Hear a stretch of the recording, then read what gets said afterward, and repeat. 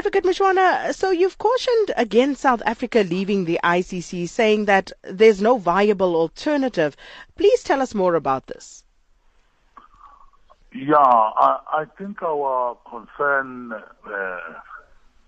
for leaving the Rome Statute is that there's no other alternative, for instance, in the African context, which can be used if you are no longer a signatory to the Rome Statute.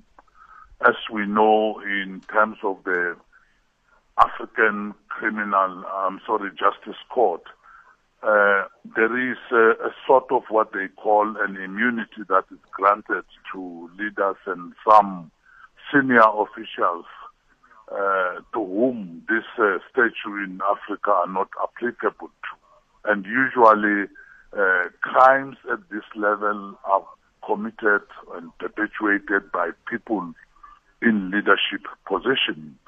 So if we leave out of this agreement, it's not only, a disregard of our commitment or an abandonment of our commitment which we have made, at an international level, but it's also leaving ourselves open to be in Africa and be without a remedy that is otherwise provided by the ICC, the International Criminal Court.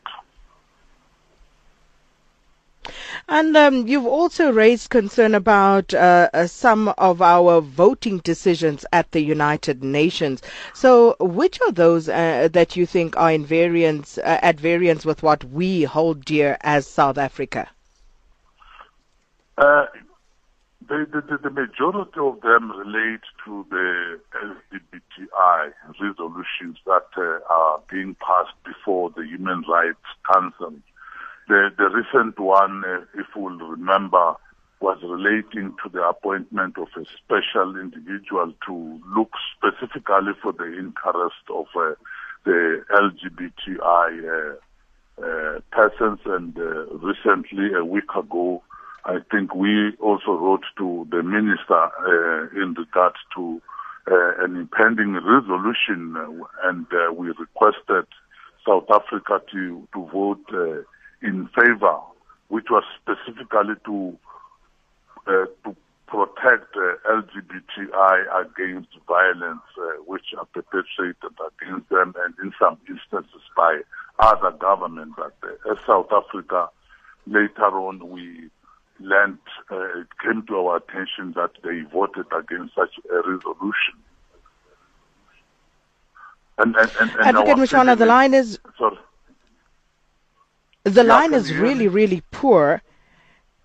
Oh. We just about managing. But before I let you go, if I could perhaps just ask you, you have asked for a meeting with the Minister of DIRCO.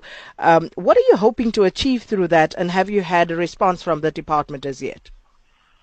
Firstly, we did not have any response from the DIRCO ministry. But we will go on because if we are not getting any decision, we have options to approach the President and Parliament, because we feel strongly that it is important that we can't stand on the fence on issues that relate, for instance, to the rule of law, and, for instance, in the case of how we vote, because the pattern is, unfortunately, as reported in the paper, has been that South Africa usually side with those countries which are known to have been violators of human rights. And we are concerned about that. We are thinking that it will be important for us, to share our frustrations to the department directly, because as we go to international forums and discuss matters of LGBTI and any human rights related issues, who are being asked, why is South Africa taking a stance that seems in principle to be against its own constitution? And we are not in a position to answer with any clarity.